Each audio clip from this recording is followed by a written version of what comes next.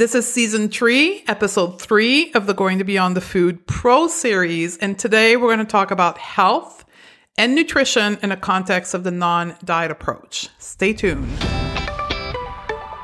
Welcome to the Going Beyond the Food Show Pro Edition. I'm Stephanie Dodier, clinical nutritionist and certified intuitive eating counselor, creator of the Going to Beyond the Food method, a global coaching and online training approach focused on helping women make peace with food and their bodies so they can live a fulfilling life right now. This special podcast series is designed for the health pro wanting to integrate the non-diet approach in their practice. So if you're a nutritionist, a health coach, a dietitian, a doctor, a therapist, or a fitness pro, this special podcast series is specially designed for you. Ready, sister? Let's do this. Welcome back, my dear colleague. Already halfway through episode 3 and season 3. And I have to say thank you for all the amazing feedback of the first 2 episodes. You guys love the first episode about coaching in a non-diet format. So many haha moments for you. And then last week, the non-diet marketing framework, bang, a lot of mind-blown icon were sent to me, especially on IG and my DM. So if you're marketing or want to market the non-diet approach in the future, I think you have to listen to this episode. It helped a lot of people. Now today, we're going to answer 2 major question that I get when I teach health professional about the non-diet approach. Usually this question come right on the tail end of the first time someone being introduced to the non-diet approach. And I see that in my client, my consumer business as well. These are always the first 2 objections that I hear about. Which, by the way, if you're a health professional, or anyone for that matter, if you want to know how to teach nutrition without co-opting diet culture, in a couple of days, Thursday, May 6th, I'll be hosting a webinar on this topic. There will be a link in the show note where you can register for it. You need to have an email so I can send you the URL. Or you can go to my website, stephaniedodier.com/professional, and then the resource center. And I'll be teaching also about these 2 questions we're going to tackle today. So what are those questions that almost all health professionals have when they first encounter the non-diet approach? Number 1, but what about health? And number 2, but what about nutrition? Now, these 2 questions are very revealing to how entrenched diet and wellness culture, and along with also weight stigma or fat phobia, has been pervasive in our education as health professional. Now, very important to note that as we health professional got trained or educated, we were blind to this. Because 1, we were raised as a person in diet culture with fat phobia, and we came to our graduate school with that baggage, and then we stepped into an educational environment that is fat phobic, that is entrenched in wellness culture and diet culture. So we think it's normal until someone like me comes along and disrupt what you believe to be normal. Then all these belief systems in you get triggered, and that's where those questions are coming from. So when you are faced with an approach to health that doesn't promote thinness, BMI, diet culture, weight loss, dieting, food restriction, we assume that it's not healthy, right? Because that's what we were taught. So it's normal that those questions are coming up. As an educator, I kind of feel these questions as rewarding because it means that I triggered something in you. I need you to stay with me as I teach you concept today that will help you answer these 2 questions. So the first part of me answering those questions about health and nutrition, I first need to step back and kind of go through some facts about different notions that we were taught that you need to see a different perspective. Okay, I'm not saying one is right, one is wrong. I'm going to present you facts and different perspective. First place I want to start is, what is health? Right? I'm going to go to a definition of health that is mostly agreed upon throughout all the different profession around health, and that is the World Health Organization definition of health. So the World Health Organization defines health as a state of complete physical, mental, and social well-being, not merely the absence of disease. The non-diet approach recognizes that humans are more than simply a physical body, than a layer of tissue and fat. The non-diet approach is grounded into acknowledging that as human, we are, yes, a physical body, a mental body, an emotional body, and a spiritual body, right? Therefore, our approach to health should address all aspects of being a human, not merely just the physical body and the layer of fat on our body. Health, being healthy, is a state that allows an individual to adequately cope with all demands of our daily life. It's a state of adaptation. Health changes all the time to adapt to our environment. How does the body do that? Is with fact number 2. Is acknowledging that the human body is always seeking health. It's kind of the innate number one goal of our body is to adapt to the environment in order for you to thrive and to survive as long as possible. Our human body is focused on survival, which comes through in part with being healthy. Human body is consistently working to keep you and your clients and your patient as healthy as it can based upon the limitation either in the body or outside of the body. And the human body has the power to heal itself. We have an innate wisdom, all of us human, within our body. And that wisdom cannot be measured, touched, cannot be controlled. That wisdom is what works really hard to keep us healthy as much as possible, given the circumstance we're exposed to. That same wisdom is what we rely upon to feed ourselves, quote, naturally. That's the intuitive eating cues, hunger, fullness, and satisfaction. That's the innate wisdom of the human body. That same wisdom is also what manages our body weight. Even though, as modern human brain have tried really, really hard to control the metabolism of the human body over the last 80 years via dieting, pills, and all kinds of things, it has never worked, right? I mean, we're not going to get into the whole studies around why diet don't work on this podcast. But diet don't work, right? A whole other podcast on this. But we've tried and it doesn't work because the innate wisdom uses body weight as a function of keeping you alive in an environment. Fact number 3, health can never be, quote, achieved once and for all. That is just a selling thing from wellness culture. Right? If you take this pill, you'll be healthy. Bullshit. That's not how it works. Health is a state of adaptation that allows you to ebb and flow.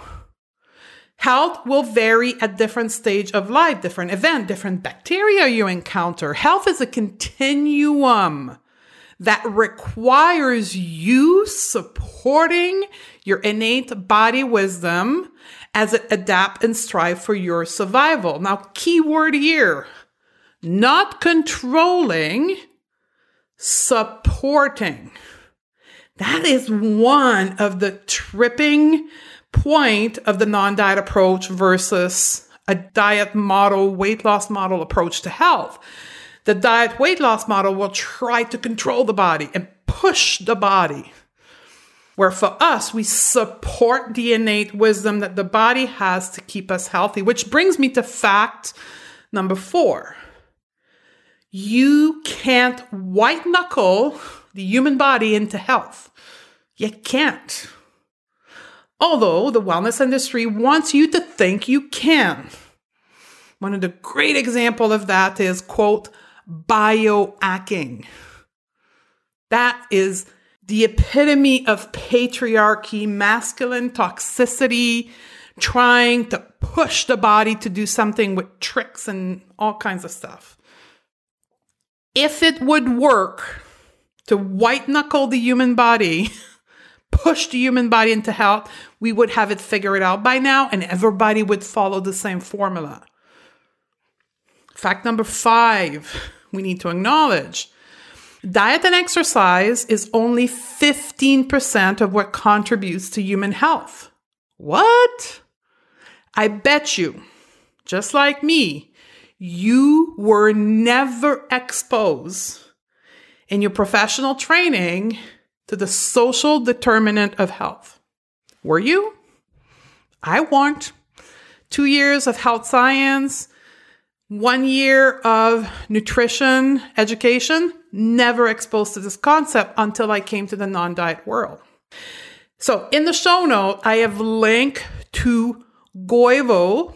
It's an organization that has created amazing visual content to explain and depict what social determinants of health are. Okay. They've created this amazing resource based on the research around what determines health based on the World Health Organization and the Kaiser Family Foundation. So they didn't pull them out of their ass. It's actually what the world recognizes as the social determinant of health. But most of us has never been taught that. So we think that food and exercise is what determines health, but it's not. So let's quickly look at what are the social determinants of health. I'm going to go through them very rapidly. Highly recommend you follow the link in the show note and go check them out for yourself and read in depth. But let's start with environment. Environment determined is 7% of the contribution to your health is determined by the environment. By that, we think hair quality, exposure to carcinogen, home hair quality, that kind of stuff. 7% of your health is determined by your environment. 11% of your health is determined by medical care.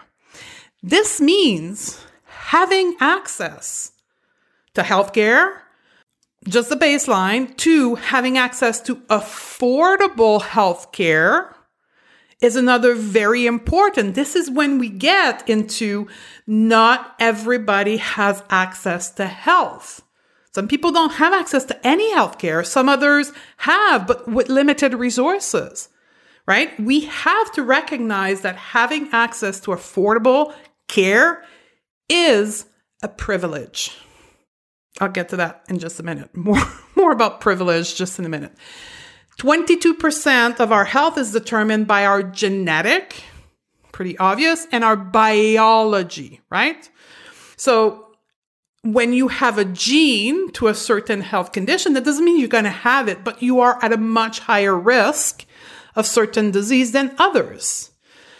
24% of your health is determined by your social circumstance. Now, social circumstance includes, but not limited to, race, ethnicity, citizenship, income, education level, gender identity, sexual orientation. That's 24% of your health. It's something that's out of your control. The last bucket is individual behavior. 36% of your health outcome is determined by your individual behavior. Now, before you jump the gun and say, well, this is where people are responsible for their health, hold on. Here's what makes up individual behavior: mental health, mood, sleep. Right? Not everybody can sleep 8 hours a night. When you work 80 hours a week because you are on low income, maybe you can only sleep 4 hours a night. You really got to stretch your mind here. Mental health, mood, sleep, drug use, diet pattern, movement, gun control, motor vehicle, safety belt. So when we take all these things out and we look at just food and exercise, 15%. That's it. Yet, most of us have been taught in our education only about food and diet. If we could only do food and diet, everything would be fine and we would be healthy. Now, the consequence of that line of thinking, that elitist principle, that doesn't recognize how privileged we have to be fully in control in our health. And even at that, many things are out of our control, leads people into obsession with health. This is what we're seeing more and more and more because people don't fully understand what health is made of. And they just watch social media and read the magazine and all the hacking and all the supplements and how bad certain food is. And people are led to believe that they are fully responsible for their health. And then they become obsessed with health. And that's what we call healthism. The simplest way to describe healthism, it's the dark side of healthy living. It's that space where people believe that they are in full control of their health, and most of the time their weight. And if they work, quote, hard enough, they'll be thin and they'll be healthy. Now, remember, healthism is a way of looking at a word in the same way that racism is. So when a word ends with ism, it means a system put in place by the people in power around a certain set of ideas. In this case, it's the healthism is a system put in place by those in power around health ideas.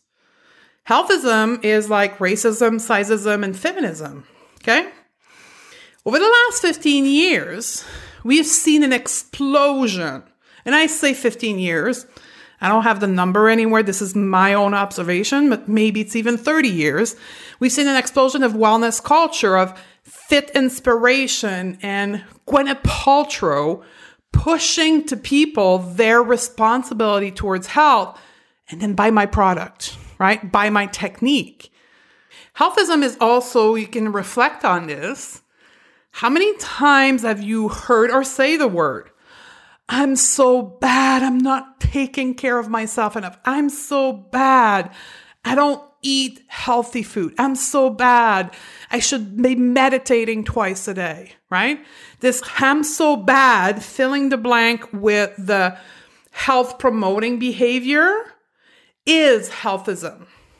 Wellness culture and healthism, the two together, are centered around the concept of personal responsibility around health for a person. And this is something that the word healthism actually was coined by Robert Crawford in 1980, where he defines what he was starting to observe in the 1980s as a preoccupation with personal health as the primary focus for the definition and achievement of well-being? How much mental space, how much of your resources were placed around you being or working towards your health, right? And the attainment of these goals were linked to moral value or moral virtue. So for those who are not familiar, for an example, with the definition of diet culture, right? Diet culture is a set of beliefs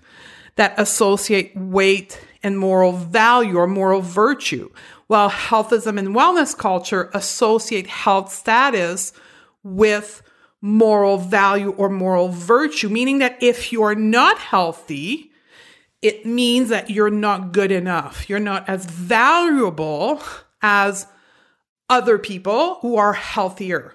Why? Because you're supposed to be in control of your health. Even though we just spent 15 minutes looking as to the reason why you cannot be in full control of your health in the same way you can be in full control of your weight. Here's a great kind of example of how healthism can play. Let's imagine you have two people who have been diagnosed with cirrhosis of the liver, right? Someone with a background of alcoholism who has developed over time cirrhosis versus someone who has developed cirrhosis due to a genetic digestive disorder. Is one deserving of better treatment than the other? Is one more valuable than the other because of the quote cause of why they have cirrhosis? One being controllable in the eyes of people, right? People think alcoholism is controllable. But when you start studying addiction and pattern of addiction, you will quickly find that people are not in control of their addiction pattern. They're most often using alcohol, drugs, or other things in order to cope with trauma.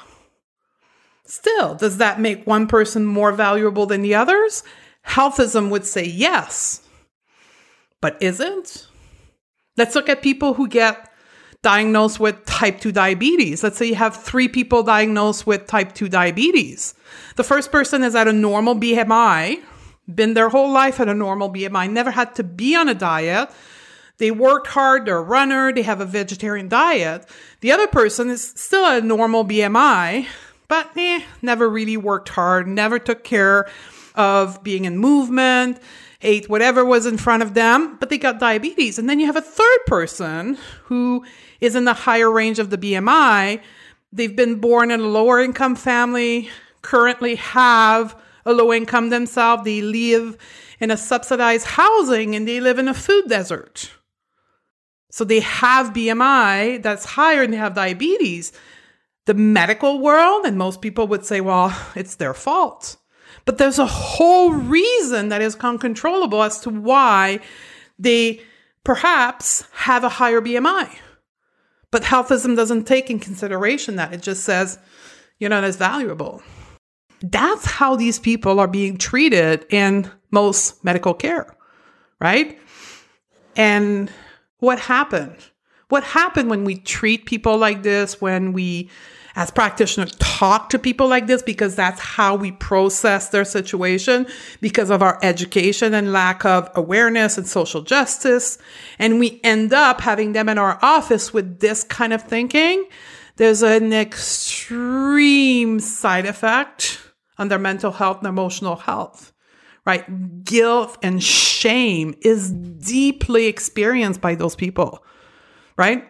Even if they're not diagnosed with a health condition, right? Just because in most cases they're in a larger body, they automatically are assumed to be, quote, not as disciplined, not as worth value, time, and investment, and quickly pushed into weight loss and diets. And you have to remember that it fuels this healthism and this concept of complete self-responsibility of health fuels industries. I mean, Got to look at the wellness industry in 2020 generated $639 billion. Growth doubled in the last 10 years. This is all supplements and shake and Gwyneth Paltrow and all that stuff, okay? The weight loss industry, constant growth as well, $192 billion. We have built a system, a line of thinking, right? People in power have built an entire system and a line of thinking. We go into our professional training as health professional and we get indoctrinated into this way of thinking. And then we end up, without knowing, providing cares that fuel the system that leads to patient and client feeling shame and guilt. And in many cases, being completely obsessed and not living a full life outside of their health because they're so consumed about trying to fix themselves and be healthy because they feel so guilty and ashamed of it. So, probably can feel my passion about that. I could talk to you about that for hours, but I'm going to close it up because we're going to wrap up this podcast in a good time. But what do we do in a non-diet approach when we look at health, right? I kind of talked to you at the top of the podcast on how we look at health more than a physical body, but we also look at health in a weight neutral approach or health at every size framework. Right? Health at every size framework is a studied framework around health that doesn't look at body weight, but instead look at improving an individual capacity to adopt health promoting behavior, right? So that's what we do in the context of the non-diet approach. We absolutely are health centric, but not in a stigmatic, elitist healthism kind of way, right? What our clients or patients have access to that can improve their health. We go about health from the framework of self-care, supporting the innate wisdom of the body, looking at what's accessible to our client and patient to make choices that promote health, that are non-related to weight. We look at working on what truly forms the behavior, right? Not willpower, not discipline, but instead our thoughts and our feeling that do in time change the behavior permanently instead of willpower and self-discipline being short term. That's the weight neutral, health at every size approach. We focus on everything else around health, but not around body weight and weight loss, which then will lead me into nutrition, right? Here's the thing about nutrition. I have a degree in nutrition. I said earlier, one in health science. And not one time in those 3 years of education have I been taught around hunger, fullness, and satisfaction, or otherwise known as eating Q. Not one time in 3 years of higher education. I went right into good food and bad food. I want you to think about nutrition if you're a person who teach nutrition or help others with nutrition as, learning to ride a bike. I was taught to ride a bike and was sent right away to how shifting gear on a 21-speed bike. I was never taught about how to climb the bike, how to push the pedal, how to brake, how to stay up on my bike. None of that was taught to me. I went from knowing nothing nutrition to going into the advanced notion of nutrition, never being taught the basics, right? The eating cues. That's what nutrition in the context of a non-diet approach is can we just take a minute to go back to the basics? Before we teach someone about macronutrients and ratios of macronutrients, can we teach them about hunger, fullness, satisfaction. And you know what? When we start having those discussions with our client and we evaluate their relationship to food, because there's such a thing as an evaluation of our relationship to food, that science-based evaluation, TILCA assessment. I was never given that and have a degree in nutrition, people. I was never giving this assessment. That's what we start with. Like, let's forget about the complicated stuff. Let's start with the basic. Hunger, fullness, satisfaction. What we find is that 90% of our clients, mainly women or people identifying as women, have complete disconnection from hunger and fullness due to dieting. Then we need to look at how people perceive food. Most people perceive good food as good or bad. They avoid the bad, they restrict, they binge. We gotta repair the basics. We gotta repair this notion of good and bad food, eating cues. And then, and only then, can we start going into more complicated notion around food? That's what we call gentle nutrition. But the damage that we, as health professionals, through our diet-based teaching around food have done to the average population, for most of us, when we get our client in, requires months of work on reestablishing the basic around eating before we can go to gentle nutrition. Gentle nutrition is the nutritional approach in a non-diet way. And it's very simple, right? Making sure people have enough to eat. Most people that have been dieting don't eat enough, right? Have enough to eat. Balance. A balance of the 3 macronutrients. Bring variety in. And then the tipping point is individual food. And we never remove. We add.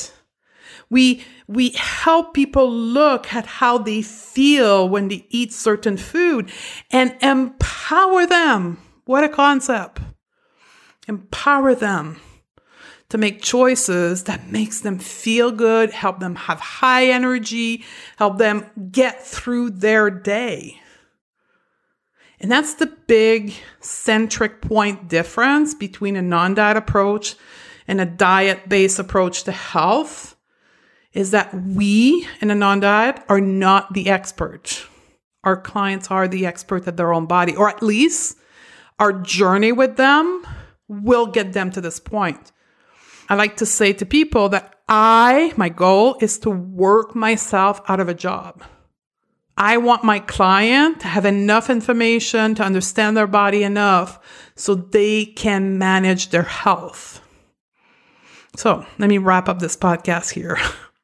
So to answer the question, so what about health? Absolutely. The non-diet approach is health-centric, but in a weight-neutral, health at every size framework. So what about nutrition? Yes.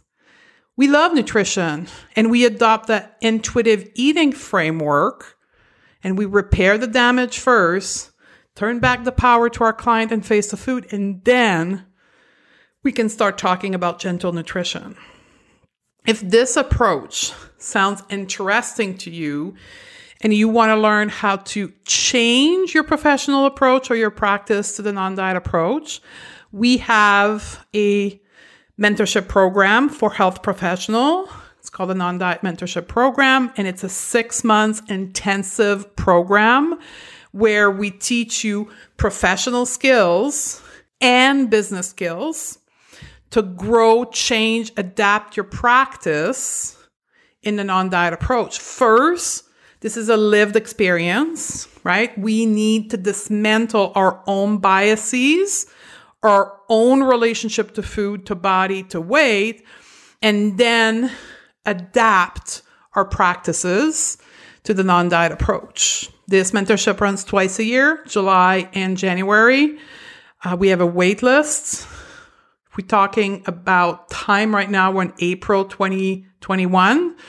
We always have a huge wait list. So we have 100 people right now on our wait list, and we have 30 spots available. So if you are If you're in the timeline of 2021, you want in, you got to get yourself on the wait list. We open for the wait list application.